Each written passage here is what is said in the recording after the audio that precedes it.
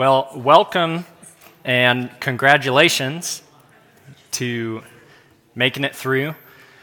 This will be the last class for Christian Belief 1, and then Trace will teach in March, separate class, and then we'll pick up Christian Belief 2 in the fall.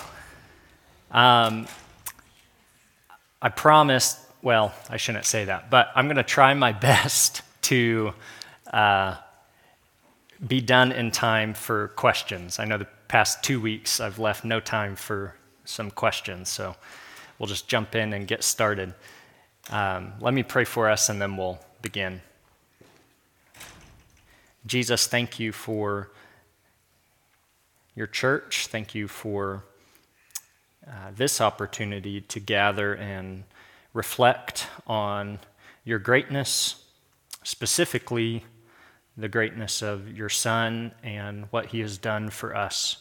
We're incredibly grateful. In Jesus' name, amen. So today we're going to talk about the doctrine of God the Son. And the big idea is that Jesus is the God-man. He's fully God, fully man, who has saved us from our sins. And the application is a question. Is my life fully surrendered to the Lordship of Christ? So let's take up Jesus' question with Matthew. Here's an outline for you. We'll start with the person of the Son. Then we'll talk about Jesus' threefold office. What are the roles that Jesus assumes in his work? And then the third thing we'll discuss is the work of Christ, and we'll focus on the atonement. What did Jesus' death accomplish for us? So, with the person of the Son, we'll take up Matthew's question, who is Jesus? Who do you say that I am? So,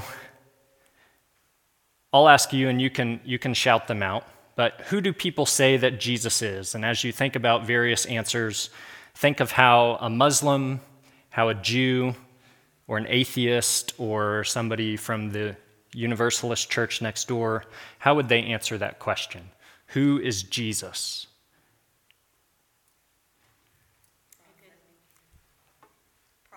A prophet. A good man to emulate. Good man, good teacher. Any others? Didn't really exist. Didn't exist. Maybe an insurrectionist. Maybe that's how Roman citizens would have thought of him. A troublemaker.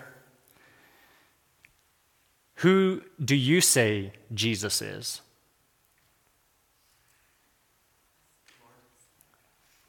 He's Lord. What did you say?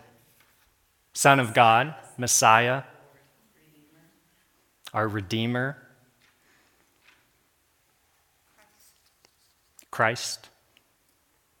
He's our Savior. Yeah, he's our high priest. He's a good father. He's our Lord and Savior. He's fully God, fully man. Jesus is a singularity in human history. And it really is impossible to think about the history of the world, especially Western civilization, apart from the particular person of Jesus. So the world has to decide what to do with Jesus. What do you do with him? And I remain convinced by C.S. Lewis's famous argument of liar, lunatic, or Lord. So I know some of you are familiar with this, but in this argument, Lewis says that Jesus didn't give us the option of thinking of himself as a good moral teacher. And Jesus' disciples didn't come away with that conclusion either, or that he was merely a good moral teacher. Many people in the Gospels either respond with hatred and contempt, or worship, awe, and reverence. So Jesus is this polarizing figure in the New Testament. And here's Lewis's famous argument. I'll read a quote from Mere Christianity. He says, "I'm trying to prevent anyone saying the really foolish thing that people often say about him. I'm ready to accept Jesus as a great moral teacher, but I don't accept his claim to be God. That is the one thing we must not say. A man who was merely a man and said the sort of things Jesus said would not be a great moral teacher. He would either be a lunatic on the level with a man who says he's a poached egg, or else he would be the devil of hell. You must take your choice. Either this man was and is the Son of God, or else a madman or something worse. You can shut him up for a fool, you can spit at him and kill him as a demon, or you can fall at his feet and call him Lord and God. But let us not come with any patronizing nonsense about his being a great human teacher. He hasn't left that open to us. He did not intend to." And then Lewis says, "It seems to me obvious that he was neither a lunatic nor a fiend, and consequently, however strange or terrifying or unlikely it may seem, I have to accept the view that he was and is God." So, convinced as I am, and I'm sure you are, of Lewis's argument that Jesus must be Lord and Son of God, let's explore that title, Son of God. The Son of God is a title that uniquely demonstrates Jesus' relation to the Father. It's a title that discloses his identity. So throughout all the references to Jesus as the Son, really we have the building blocks to our theology of the Trinity. Jesus is the Son of the Father. All throughout the Gospels, we see the Father-Son relationship in Jesus' works. So think of a passage like John 5:17. Jesus is talking about his works, and he says, "The works that I do are the Father's. The Father is working until now, and I am working." And so the implication is that Jesus' works are equal in essence to the Father's works. We can also think of Jesus in the temple as a boy in Luke 2:41 through 49. So Jesus stays behind. His parents find him in the temple after he was missing for a day. And Jesus responds to his parents and he says, "Did you not know that I must be in my Father's house?" Or a real literal translation would say, "Did you not know that I must be in the things of the Father? That I must be about the Father's business?" So from very early on, Jesus has self-awareness of his identity as the divine Son of God. So by virtue of who he is, Jesus has been the Son of God from eternity. There was never a point in time when Jesus became the Son of God in terms of his identity. He eternally exists as the Son.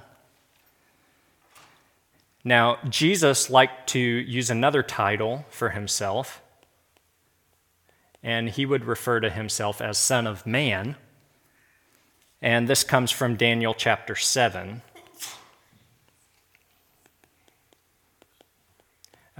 Daniel 7:13 through 14. And this is a passage that refers to this glorious heavenly being who will appear in the future as a ruler over an eternal kingdom. And he is a Son of Man who will bring reconciliation between God and man, who acts as a representative for other sons of humanity, other sons of men. That's us. So the Son of Man and Son of God titles really reflect Jesus' humanity as Son of Man. He is truly human, and Son of God, his full divinity. He is truly divine. Last week, in our short and sweet doctrine of the Trinity, we talked about the eternal generation of the Son. So I'll just review some of the concepts here. So the church has historically affirmed what's known as the eternal generation of the Son. And as I said, it's kind of strange. It sounds strange to us. It's mysterious. How is the Son eternally born of the Father? But really what this is getting at is it's saying that the Son, the second person of the Trinity, is equal with the Father and the Spirit. And they are equal in their glory. They are co-eternal in their majesty. And so the Son has eternally existed as the Son because he is of the same thing, the same substance or essence as the Father.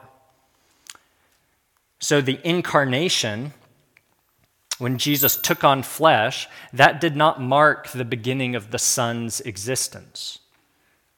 It marks the beginning of Jesus assuming a human nature, adding a human nature to his person. But he has eternally existed as the Son. And what this also means, if you recall the triangle with the Father, the Son, and the Spirit, this affirms the equality of the persons of the Trinity. So the Son is not subordinate or inferior to the Father. But because of the Son's eternal relationship with the Father, he is eternally characterized by his sonship. And this might sound really speculative or philosophical, but it matters a great deal. And I think that the Bible does affirm the eternal generation of the Son in passages like, some feedback there, John chapter 1. John chapter 1 affirms the pre-existence of the Son. In the beginning was the Word, and the Word was with God, and the Word was God. So it is through the Son that the world was created, Colossians 1:16. All things were created through him and for him. So the Son had to eternally exist to create the world. All things are created through him and for him. Colossians 1:15 says that Jesus is the image of the invisible God. So Jesus is eternally the image of God. Philippians 2:6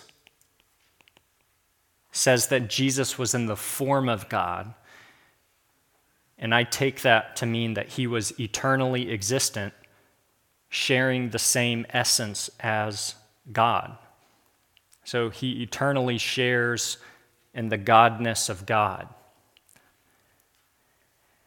And so why does the eternal generation of the Son matter? Well, it matters because if the Son is not eternally the Son, then the Father is not eternally the Father. So the whole essence, all the godness of God, the Father, is communicated to the Son.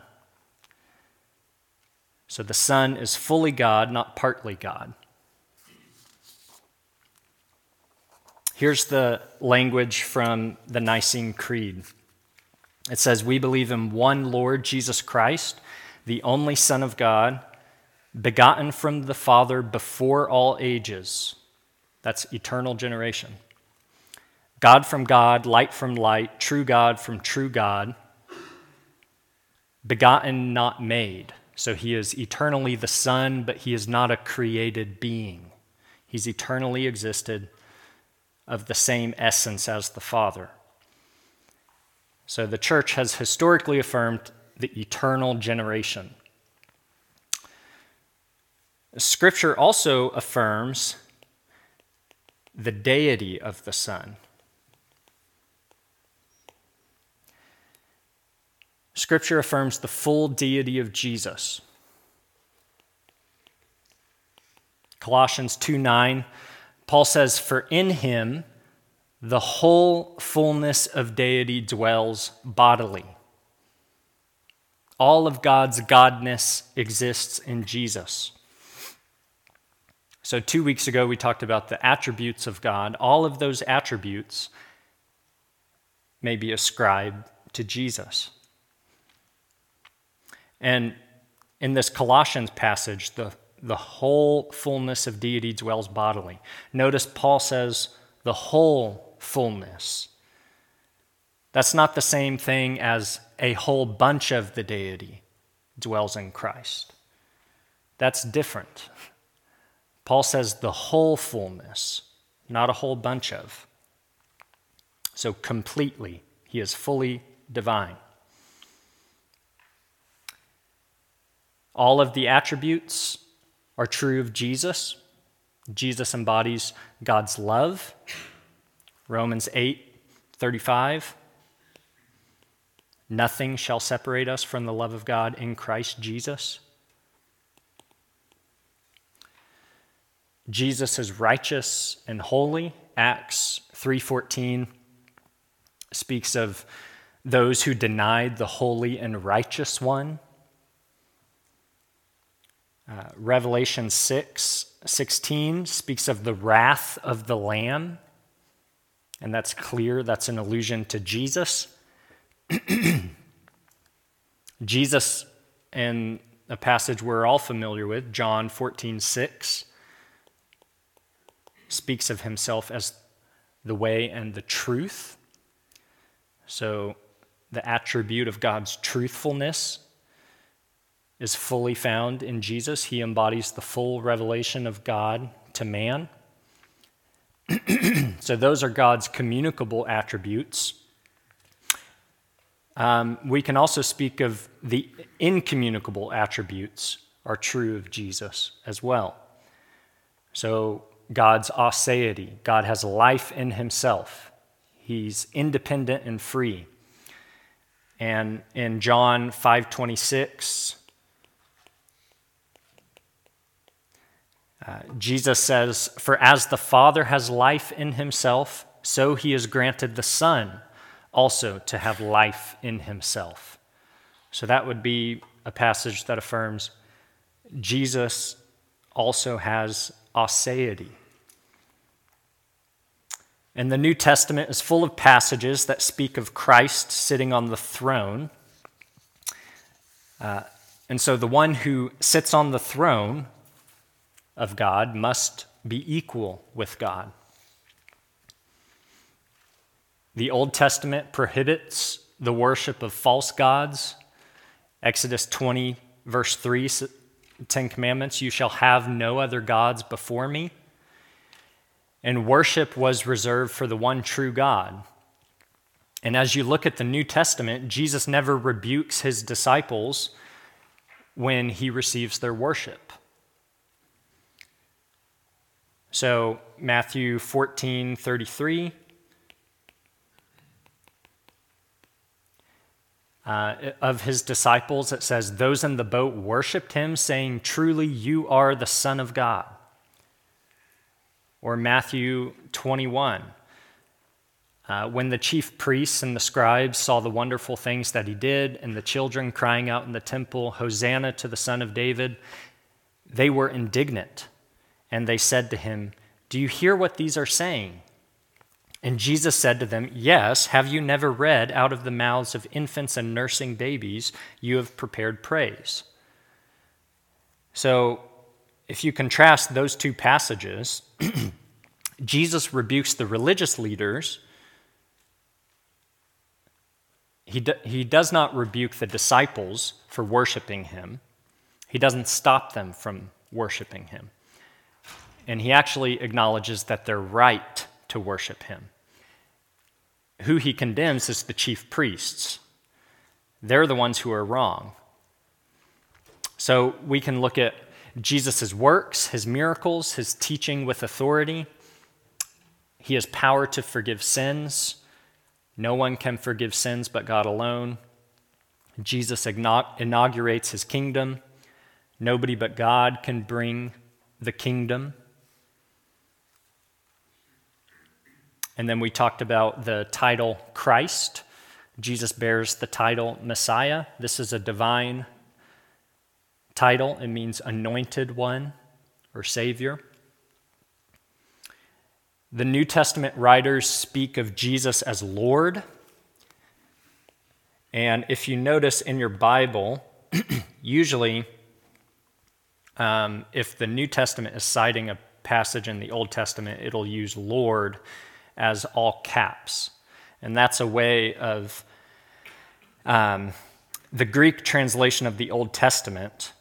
The word Lord in Greek would be a substitute for Yahweh in the Old Testament. So when it's in all caps, it's a Greek translation of a substitute for the divine identity.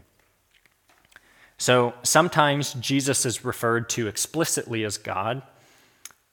There are 7 New Testament references where Jesus is referred to as God explicitly. I'll just list a few. Romans 9:5. It says, Christ, who is God over all, blessed forever. 2 Peter 1:1 speaks of our God and Savior, Jesus Christ. So when we compile all of those passages together, we have a very strong case biblically that Jesus is fully God. And just as we affirm the full divinity, we also affirm the full humanity of Christ. He was truly God and truly human. Jesus assumed or took on a true human nature. In the incarnation, he took on flesh. So the passage, 2 passages here that are important for us, John 1:14 and Philippians chapter 2.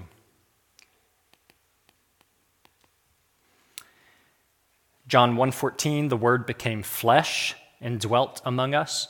And Philippians 2:6, though he was in the form of God, though he was fully God, he did not count equality with God a thing to be grasped, but emptied himself by taking the form of a servant, being born in the likeness of men, and being found in human form, he humbled himself by becoming obedient to the point of death, even death on a cross.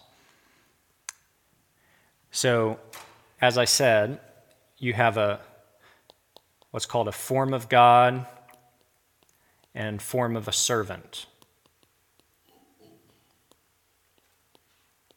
in this Philippians passage. Form of God, form of servant. As existing in the form of God, he shares the same essence as God. And in that passage, when it says Jesus emptied himself, it shouldn't be understood as God was emptying his divine attributes when he took on flesh. But rather, it's really about the addition of a human nature. So when we think about the incarnation, we shouldn't think about it as subtraction. We should think about it in terms of addition. Nothing is being subtracted from God's essence, but God is assuming or adding to himself a human nature.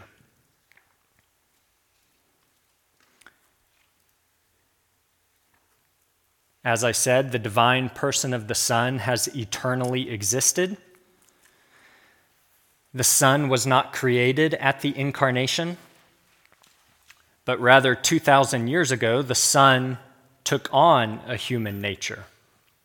And now, the person of the Son eternally exists as the embodied, enfleshed, divine Son of God.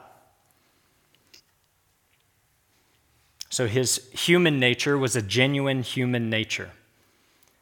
So think about all the aspects of human nature we discussed last week. Those would be true of Jesus. Physical, mental, intellectual, emotional, spiritual, moral. All of those aspects of human nature are true of Jesus. Jesus had, as fully human,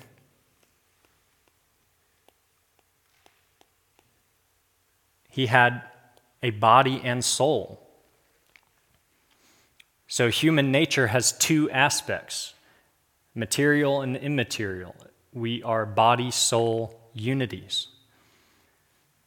So Jesus didn't take on a pre-existing body.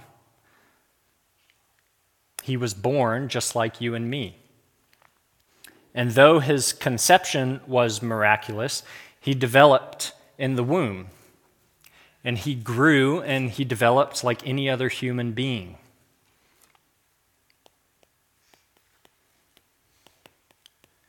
Luke 2:40 says, "And the child grew and became strong, filled with wisdom." Jesus was born as an infant. He underwent all the stages of human development. He goes from infant to toddler to terrible twos to childhood to adolescence. Jesus went through puberty. He grew armpit hair. His voice deepened. He develops into adulthood. And if that makes us uncomfortable, then we should ask, why? Why does that sound so strange to us? So what's the point of the connection between Jesus' embodiment and ours? He can sympathize with our weakness. He experienced hunger pangs, tiredness, exhaustion, spring fever maybe, muscle soreness, sickness, common colds. He was a carpenter. He probably knew what it was like to throw out his back, smash his thumb with a hammer. Jesus also had a human mind and will. He had a human soul. He experienced the full range of human emotions. Jesus is full of compassion and pity and love. He became distressed even to the point of sweating blood in the garden. There's a real but rare medical condition that's a response to severe distress or trauma. Jesus became angry. Think of John chapter 11 with Lazarus in the tomb. He became annoyed. That's a fun one. Mark 10:14, Jesus became annoyed. It says, when Jesus saw it, he was indignant. They were preventing the children from coming to him. It said, when Jesus saw it, he was indignant. And really, the context is he was annoyed.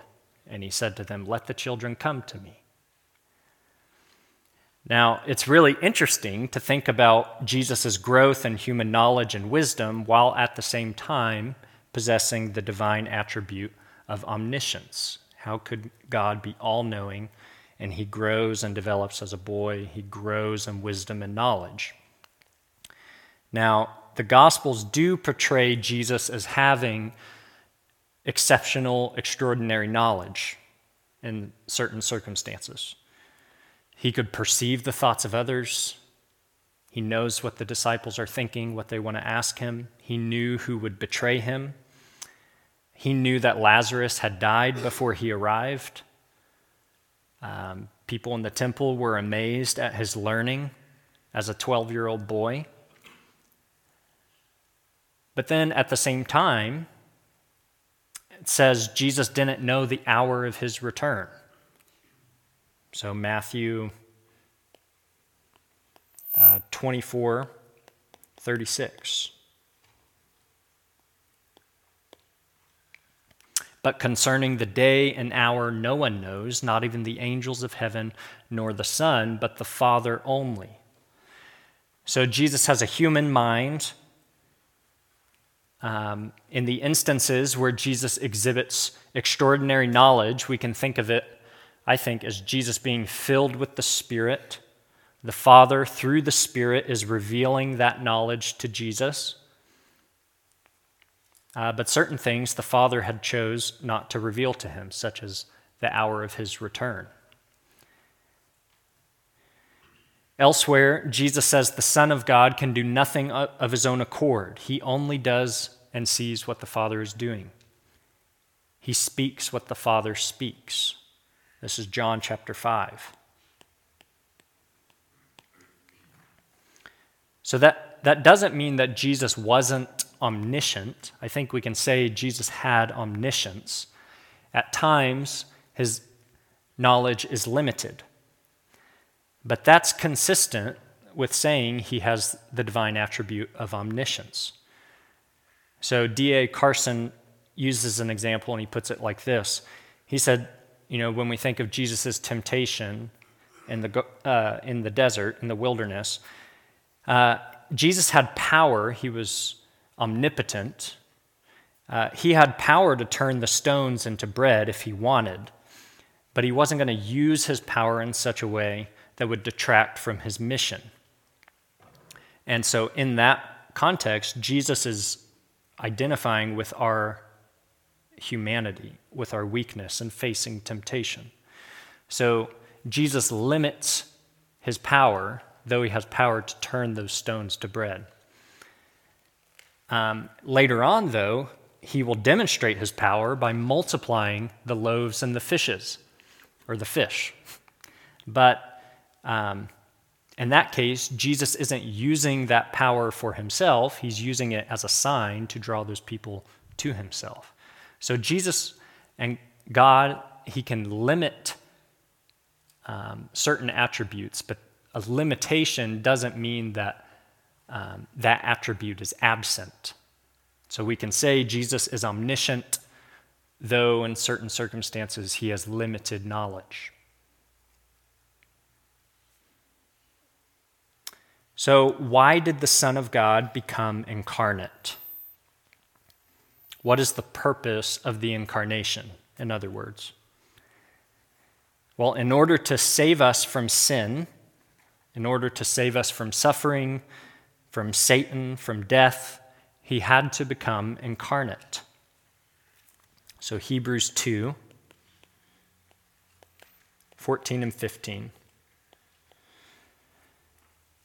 says, "Since therefore the children share in the flesh and blood, he himself likewise partook of the same things, that through death he might destroy the one who has the power of death, that is the devil, and deliver all those who through fear of death were subject to lifelong slavery." So he takes on human flesh. He becomes a representative man. He is the faithful Adam who will reverse the curse resulting from the failure of the first Adam. So Jesus acts as our faithful representative. And to truly represent fallen humanity, he had to assume a true human nature. He is faithful where we have failed. He pays the penalty for our sin as our substitute. He experienced temptation like we do, yet remained without sin. He is fully human. So Jesus is fully God and he's fully man. And now we got to think through, how do those relate?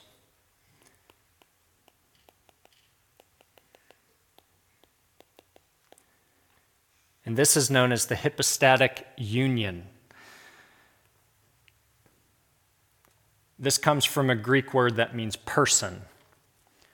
So how are the two natures united in one person? That's what this is about.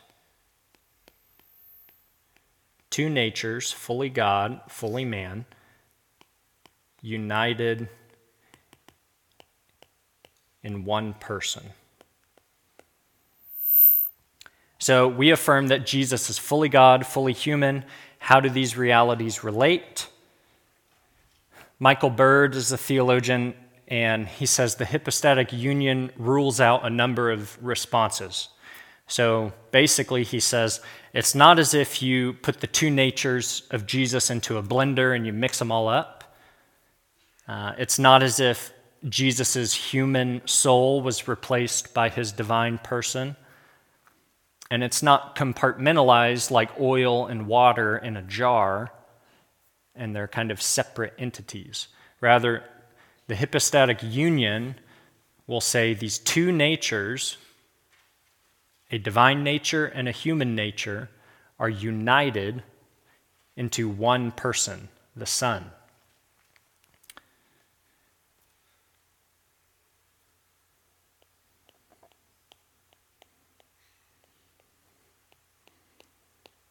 The statement that affirms this doctrine is known as the Chalcedonian Creed. This was decided at Chalcedon in the year 451. Let me read you some of the language from the creed. It says, "Our Lord Jesus Christ is both complete in divinity and complete in humanity, truly God, truly man, consisting of a rational soul and body.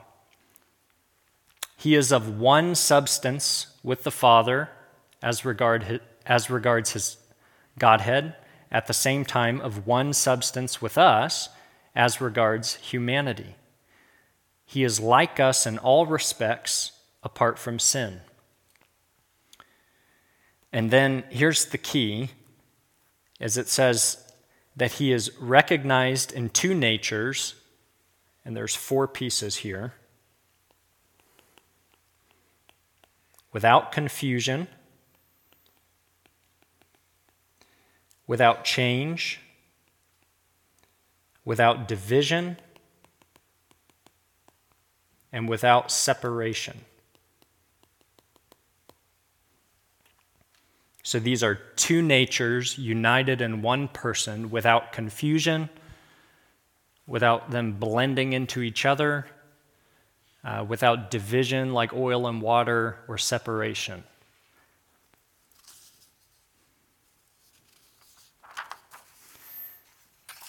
So this is not a perfect analogy, but the closest analogy would be to think about our body and soul. It's inextricably and inexplicably united. There are two aspects of human nature, body and soul, united into one thing. So we can think of Christ's two natures, fully God, a divine nature, a human nature, united into one person, inseparably, without confusion, without change, without division. So I'm going to go into some errors that statement, the Chalcedonian Creed, was written to respond to a number of errors. And the first is known as Docetism. And this view denies the full humanity of Christ. Docetism means to appear or to seem. So Jesus only appeared to be truly human. I think it was Matt earlier who said that he didn't actually exist, that he just appeared to have existed. So Docetism said Jesus was really a spiritual being who just appeared to be fully human. A form of this, one of my Muslim friends in China I was talking to said, it wasn't actually Jesus who died on the cross. God rescued Jesus and put somebody else on the cross who just appeared to be Jesus. Because if Jesus was his prophet, God loves his prophet, God wouldn't let his prophet suffer. So the person who actually was crucified just appeared to be Jesus, but he wasn't actually Jesus. That's kind of a form of Docetism. I've talked before about Gnostics. They were an ancient heretical group who prioritized the spiritual over the physical. And so basically they said the Son had to be a spiritual being because if he took on flesh, flesh is bad, flesh is wicked and evil. So he couldn't be truly God if he was enfleshed. But 1 John explicitly rules this out.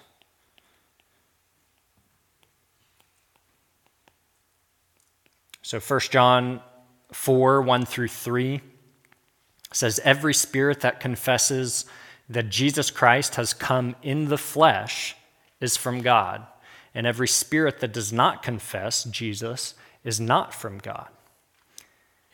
And so as you read 1 John, 2 John, it's full of language that emphasizes we have seen with our eyes, we have heard with our ears, we saw him in the flesh.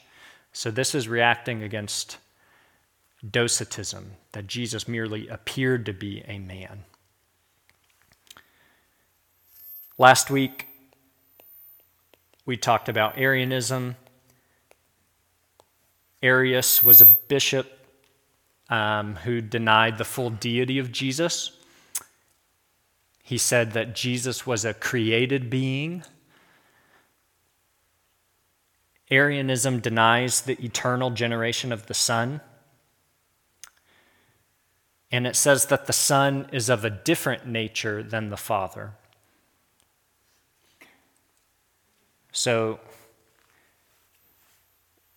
Arius would say the word is heterousios, of a different substance than the Father, but the Creed affirmed that Jesus was homoousios, meaning of the same substance as the Father. He was equal to the Father. So the Council of Nicaea rejects Arianism. Arianism won the day for 50 years. A majority of the early church remained convinced by Arius. But ultimately, those councils refute him. Jesus was true God from true God. And as I discussed last week, modern forms of Arianism would be Jehovah's Witnesses, the Mormon Church, Unitarians. Another view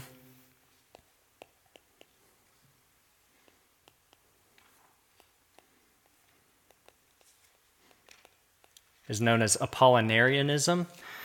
Apollinarius was a bishop, and he denied the full humanity of the Son, but he did it a little differently than the Docetists.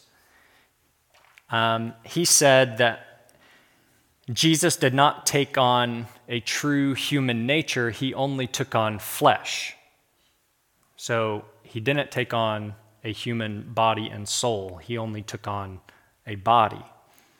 And so, in other words, Jesus didn't have a human mind or a human will. And the church rejects Apollinarianism because it says that Christ can't function as our representative if he is not truly human and having a true human nature, body and soul. Modern forms of Apollinarianism, William Lane Craig. Here's the thing about Craig. I like a lot of what Craig says, and then some things Craig says not so much. But Craig has a view called Neo-Apollinarianism. But I always think it's a dangerous thing when you try to rehabilitate a heretical view. Anyway, the Creed affirmed that Jesus took on a human soul and body. He is like us in all respects. He is truly human, body and soul.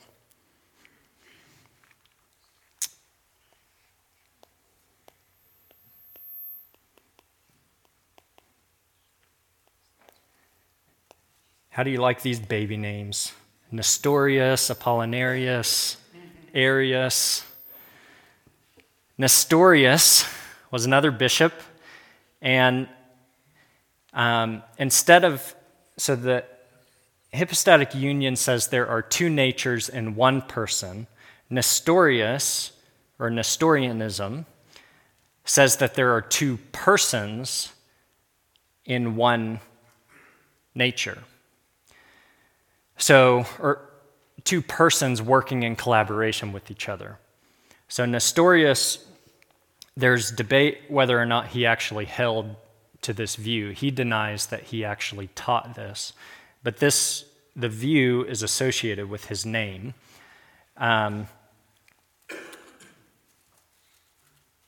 But the big thing to think about with Nestorianism is that we have to think about Christ's nature without division and without separation. So there's only two natures united in one person. There are not two different persons of the Son. Another view, Eutyches.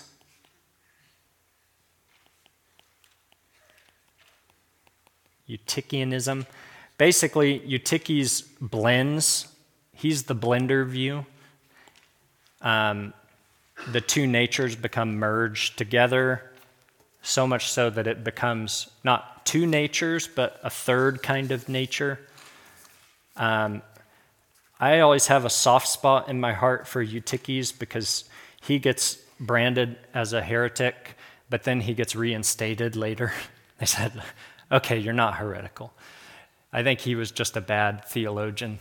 And so, which gives us some insight into just the early church, and they were really working through the biblical text. They were trying to wrestle with, what do we say about Jesus? How do we reconcile this? They didn't have this all figured out. They didn't have historical precedent to go back to. So we benefit from their labor. A modern heretical view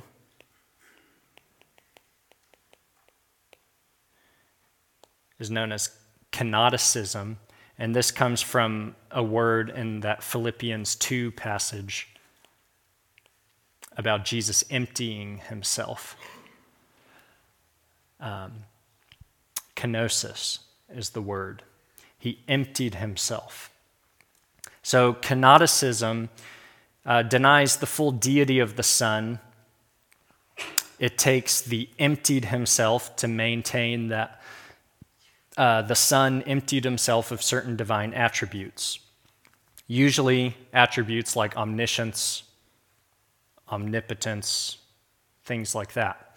But as I said, I think we can hold those attributes in place in light of the incarnation, even though it presents challenges to think through. And kenotic forms of Christology view the incarnation as subtraction. But as I said, I think it's better to think about the incarnation as addition, not subtraction. Jesus assumes a human nature.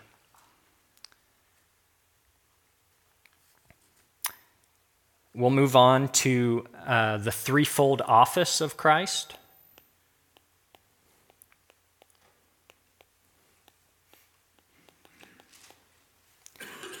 So after thinking about the person of Jesus, who is Jesus, we can think about his work. What did he come to do? What did he accomplish?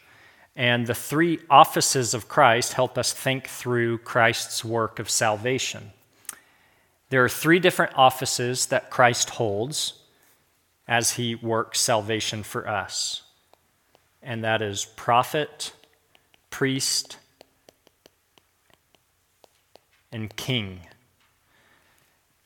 And this is known as probably the coolest theological Latin term ever.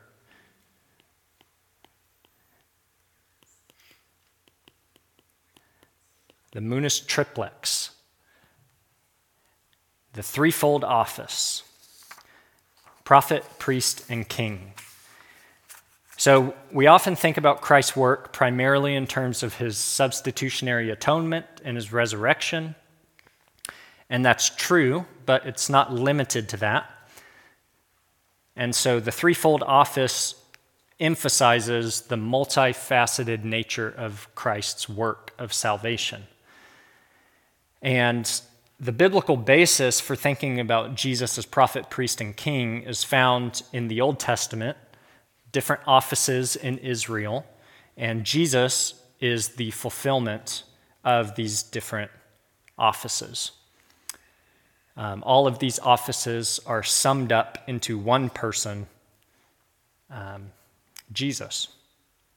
He joins all these offices together in his person. So we'll start with just a brief survey over these offices. So prophet. Prophets spoke through the Holy Spirit as God directed them. 2 Peter chapter 1 says prophets spoke as they were carried along by the Holy Spirit. Prophets in the Old Testament are forth-tellers. They're proclaiming what God revealed to them. They're telling the people about God's will, his ways. Often they're calling God's people to repent. So we can think of the so-called major and minor prophets, men like Isaiah, Jeremiah, Isaiah, Obadiah, Micah, Jonah. Jonah, not a great prophet. a begrudging, complaining prophet. Isaiah proclaims the sinfulness of God's people. He proclaims God's future judgment. He prophesies about a coming Messiah. Moses also is considered a prophet. And in Deuteronomy 18:15, he says that the Lord your God will raise up for you a prophet like me from among you. So Moses is a type of a future and greater prophet, and the Gospels often depict Jesus as a greater Moses. So think of the Sermon on the Mount. Jesus is on a mountain explaining the true meaning of the law. This is an image designed to take you back to Sinai, where Moses delivers the Ten Commandments to the people of God. So John 5,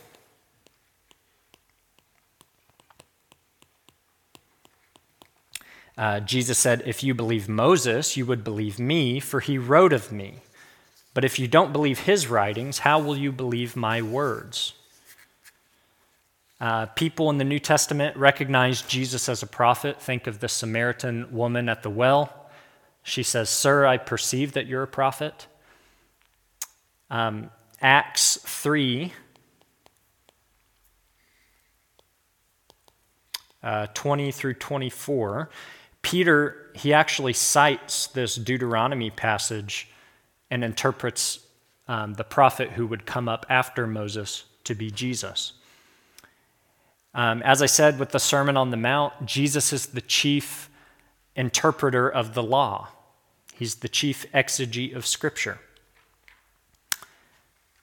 John 1:18.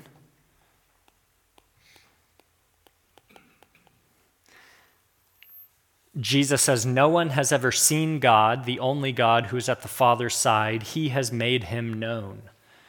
And the literal translation would say, "He has interpreted him." Jesus has interpreted the Father. He is a prophet because he truly reveals God. Also think of Jesus teaching in the synagogue. He taught with power. He reads from the scroll of Isaiah, and then he says, "Today this prophecy has been fulfilled." So Jesus sums up the role of prophet throughout the Old Testament. Jesus also is our high priest. Priests played an important role in the life of Israel from the beginning. In a sense, Adam is a type of priest king. He is a vice regent. He is a co-ruler. mediating God's rule over creation. And priests are really their go-betweens. Think of a liaison. Priests do the work of mediation between two parties. And they perform tasks that establish the basis for communion with God. Priests in the Old Testament represent the people. They were from a certain tribe. They were from the Levites. The high priest offered sacrifices for sin annually on the Day of Atonement. And then there were a variety of other offerings and sacrifices that priests were responsible for. The New Testament book, the go-to New Testament book to understand the priesthood, is Hebrews. Lays out in great detail the Levitical system of offerings and sacrifices, and the main idea is Jesus is better. And the Levitical system, the priestly system from the beginning, was designed to reach its fulfillment in Christ. The sacrifices did not actually take away sins, but it provided atonement for the next year. But Jesus' blood was sufficient to actually provide once and for all cleansing from sin. His sacrifice is the once-for-all sacrifice. And it's sufficient because he was the divine Son. He was sinless. The Old Testament priests had to offer sacrifices for their own sins, but Jesus had no need to do that. And then Jesus is our King. So the people of Israel were supposed to trust God as their king and their ruler. But the problem is they're surrounded by all these pagan nations, and the people desire power. They desire political power. So they look toward earthly things that will make them feel secure. God instituted judges, which were more like warrior leaders from different tribes, and they dealt primarily with judicial and military matters. But eventually, the people of Israel go before Samuel, a prophet, and they demand a king. And this is in 1 Samuel chapter 8. And all the elders of Israel gather around and they tell Samuel, they say, "Appoint for us a king to judge us like all the other nations." But verse 6 says that this thing displeased Samuel when they said, "Give us a king." So Samuel prays, and the Lord tells Samuel, "Give the people what they want." And God tells Samuel, they're not rejecting you, they're rejecting God. They're rejecting me as their king. And God tells them, you want an earthly king? Here's what's going to happen. He's going to oppress you, he's going to reign over you, and he's going to be full of corruption. But the people were persistent. So Samuel, obeying God, gives the people their demands, and he installs Saul as king.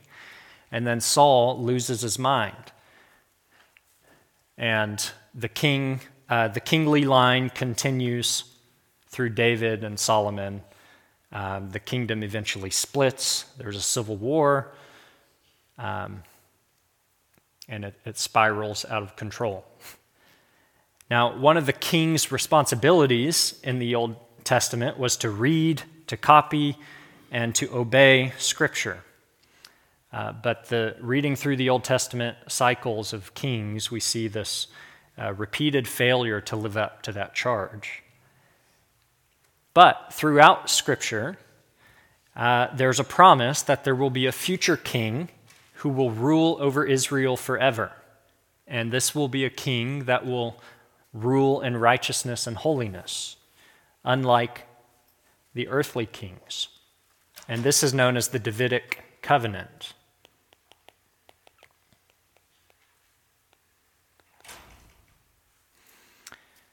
God makes a covenant with David. He promises that a faithful king would come from his line and would sit on the throne forever. So this is found in 2 Samuel 7. Also, another important passage to think about Jesus as king is Psalm 110. This is a royal psalm that prophesies Jesus' kingly rule. It speaks of a figure who would sit at God's right hand, who would triumph over his enemies, sin and death. He would be a priest forever. And this king would have power to judge the nations, and he would ultimately crush the head of the serpent. And Jesus refers to this psalm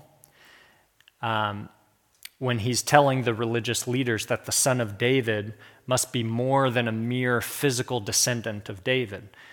He must be Lord, which Jesus understands to be himself. And this, when Jesus cites this psalm, it's found in Matthew 22, but it's another great example of Jesus' belief in the inspiration of Scripture. Because when he says, David wrote Psalm 110 in the Spirit. So all of Scripture is God-breathed from the breath, from the Spirit of God. Jesus now is exalted at the Father's right hand. He will return in glory as the Lord of Lords and the King of Kings.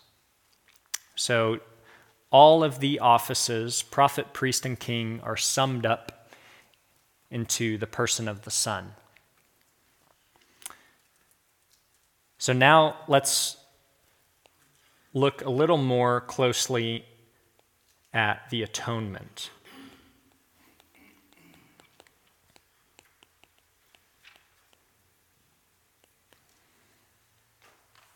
What does it mean that Jesus died for our sins?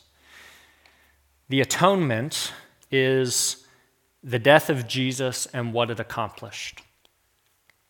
And just like the image of God, the church has never had a council. The church never came to a consensus on the nature of the atonement. Or what is the image? The church hasn't officially said what it is. The atonement, there are various articulations of what Jesus' death accomplished. I'm not going to rehearse all of them. Allison briefly touches on some of the major views. There's a view called recapitulation that comes from Irenaeus in the early first few centuries. There's a ransom to Satan theory where God pays the ransom to Satan. Satisfaction theory, penal substitution, moral influence, Christ as victor. There are all these different theories. But the best analogy to think about the atonement is to think about a diamond that has all these different facets. And so all of those theories speak about aspects of the atonement that are true. But the table of the diamond, the main flat surface, is, I think, penal substitution.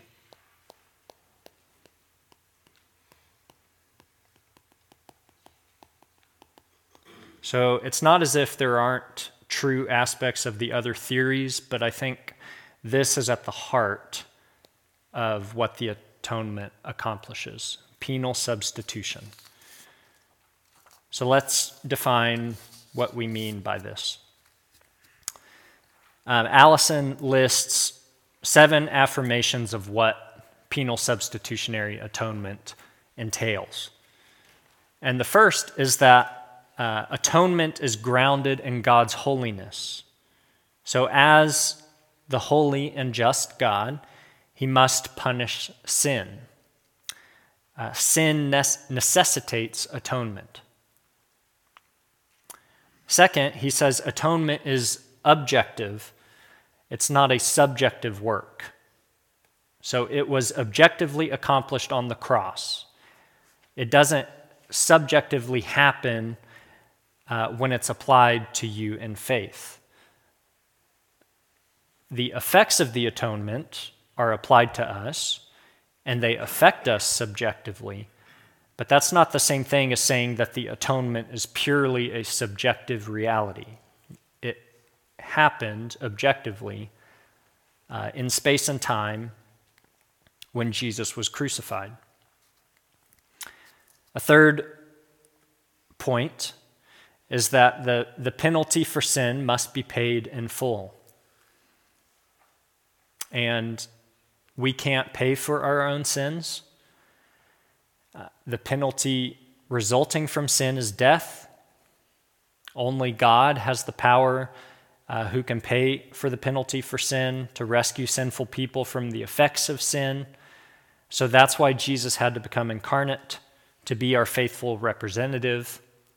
Jesus pays our penalty for our sin by dying on the cross in our place, and he thereby accomplishes the atonement. So Scripture repeatedly speaks of Christ's death as being for us or for our sake.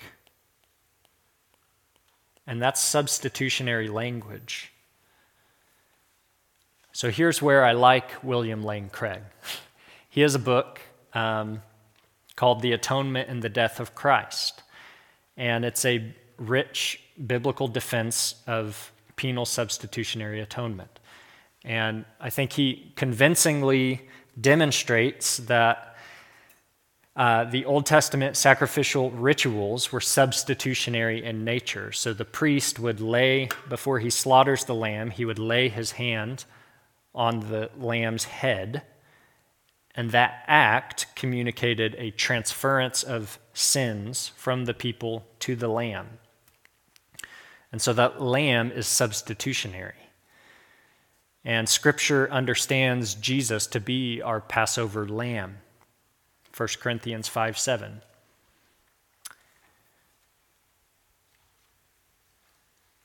We can think about a few different aspects of Jesus' death.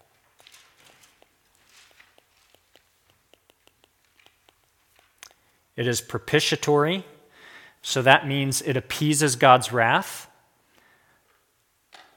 Jesus' death emphasizes the justice of God. God metes out justice by condemning sin in the flesh of Jesus.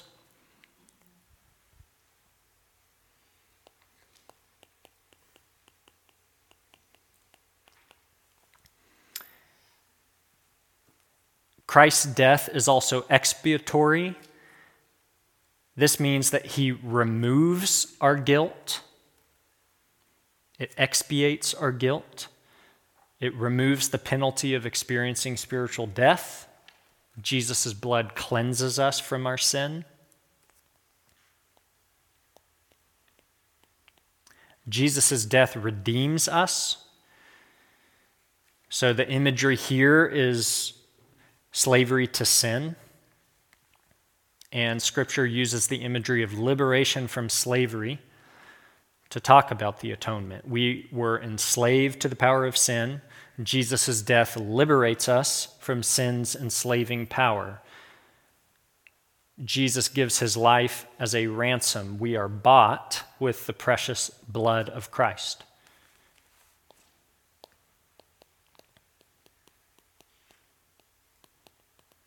We can also speak of reconciliation. Christ's death brings peace between God and man. He has broken down the dividing wall of hostility in his flesh. And now we have our hearts sprinkled clean from a guilty conscience. We can now approach the throne of grace with confidence because we have restored relationship with God.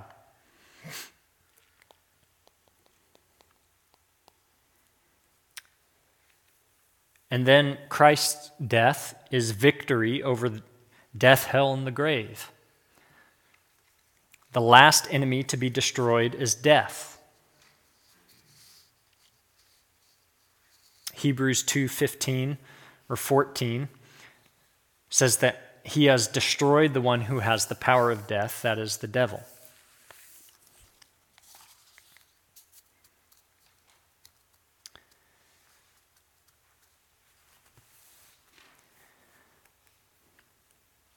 So there are various passages.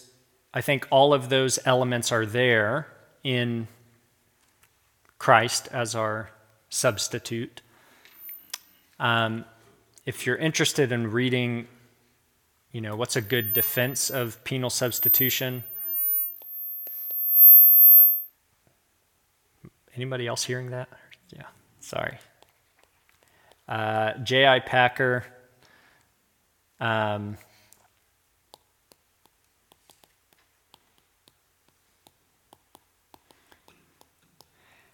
He wrote a 1973 essay called The Logic of Substitutionary Atonement, and it remains the best concise defense of that view. Penal substitutionary atonement has fallen on hard times.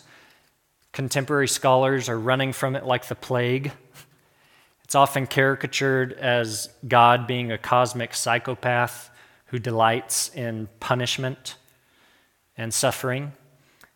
Critics say it paints God as an angry, masochistic, evil, vengeful God.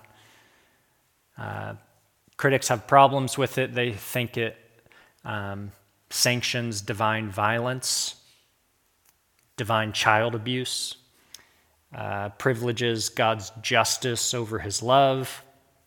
They'll say penal substitutionary atonement is just a modern invention influenced by the West's emphasis on legal and judicial philosophy.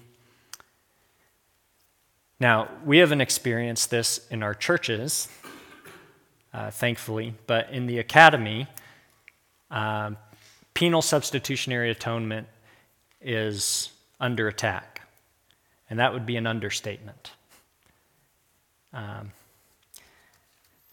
If you went to an academic conference, not at an evangelical academic conference, you would likely be considered a laughingstock.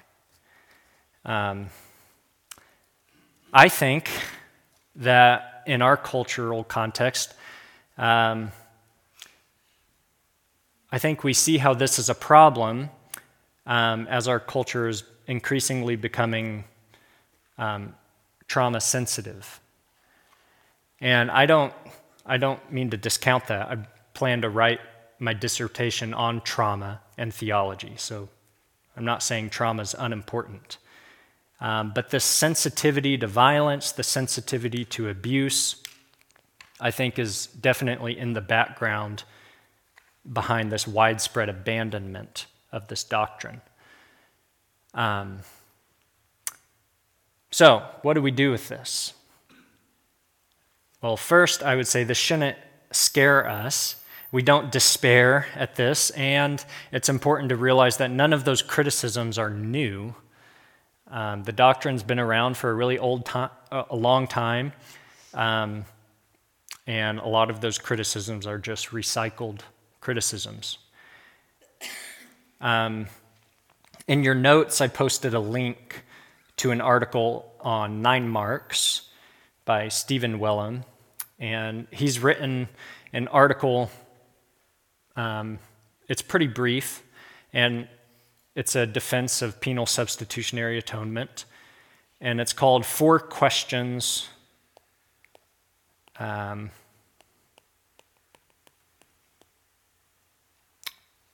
for the atonement. So in that little article, he argues only when we view Christ's death as penal and substitutionary do we actually understand the depths and the horror of our sin and the depths and comfort of God's love. And then he lists 4 important questions that help explain the logic of penal substitution. And the first question that he asks is, who is God? And he argues that if we don't get our doctrine of God right, then we're not going to get the cross right. So all of these critics who are saying that, penal substitution is really about this psychotic, vengeful, violent God, ultimately they have a deficient doctrine of God. Because we know God is not a wrathful, psychotic, crazy God. He is goodness. So it starts with the deficient doctrine of God. If we're deficient in our understanding of who he is, that'll lead to confusion down the road. God's righteousness, his law, and holiness is not external to him. It's who he is. So he can't overlook sin. If he wants to justify sinners, then he's free to do that according to his sovereign freedom and grace, but he's going to do that according to his own internal standard of righteousness. And so the cross is where God's justice and mercy meet. And the second question is, who is man? I think some of the criticisms of penal substitution don't take seriously the grave effects of sin. And so if we get our doctrine of humanity wrong, if we get our doctrine of sin wrong, then we're going to misunderstand the nature of the atonement. And I think we have far too deficient an understanding of human sinfulness today. Now that's just a caricature. Like to have a strong view of human sin does not say or does not mean that I think human beings are worthless or unvaluable. What's the word I'm looking for? Invaluable. That's a false dichotomy. So we are born in a state of original sin. Adam acts as our representative. Adam and Eve's sin plunges humanity into this state of sin, resulting in death. All of us have fallen short of the glory of God. So we need to be aware of the sinfulness of sin. The third question is, how can God justify sinners?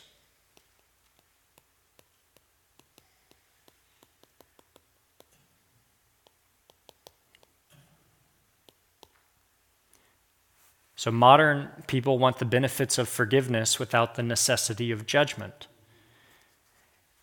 I remember being in China talking to another Muslim friend, and this was truly the analogy he used. He used the analogy of scales, and his understanding of his hope for salvation was the set of scales of good deeds outweighing bad deeds. And he said he just hopes at the end of his life that he would have more good deeds than bad. And, I'm like, okay, if you're honest with yourself, how can you seriously think that you would have more good deeds than bad deeds if you're being honest? But that became very clear to me.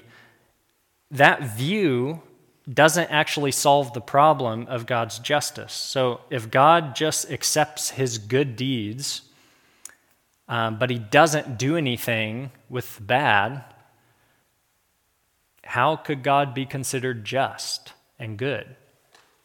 It just gets a pass. So if God is going to justify sinners, he must execute judgment. And God doesn't punish his son on the cross. He punishes sin in the flesh of his son. So there's a difference. The fourth question is, who is Jesus?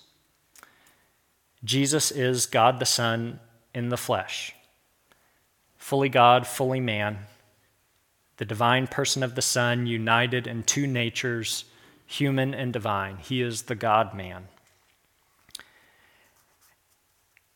And so we have to think about Christ's work on the cross in connection with our understanding of the Trinity. The Son takes on the role of being our Redeemer. The Father designs his plan of salvation. He plans to send the Son to carry out his mission. and then the Spirit applies the work of Christ to us. Jesus assumes a human nature to be our representative, and as God, he can then mediate between God and man to be our high priest who offers himself as a sacrifice for sin.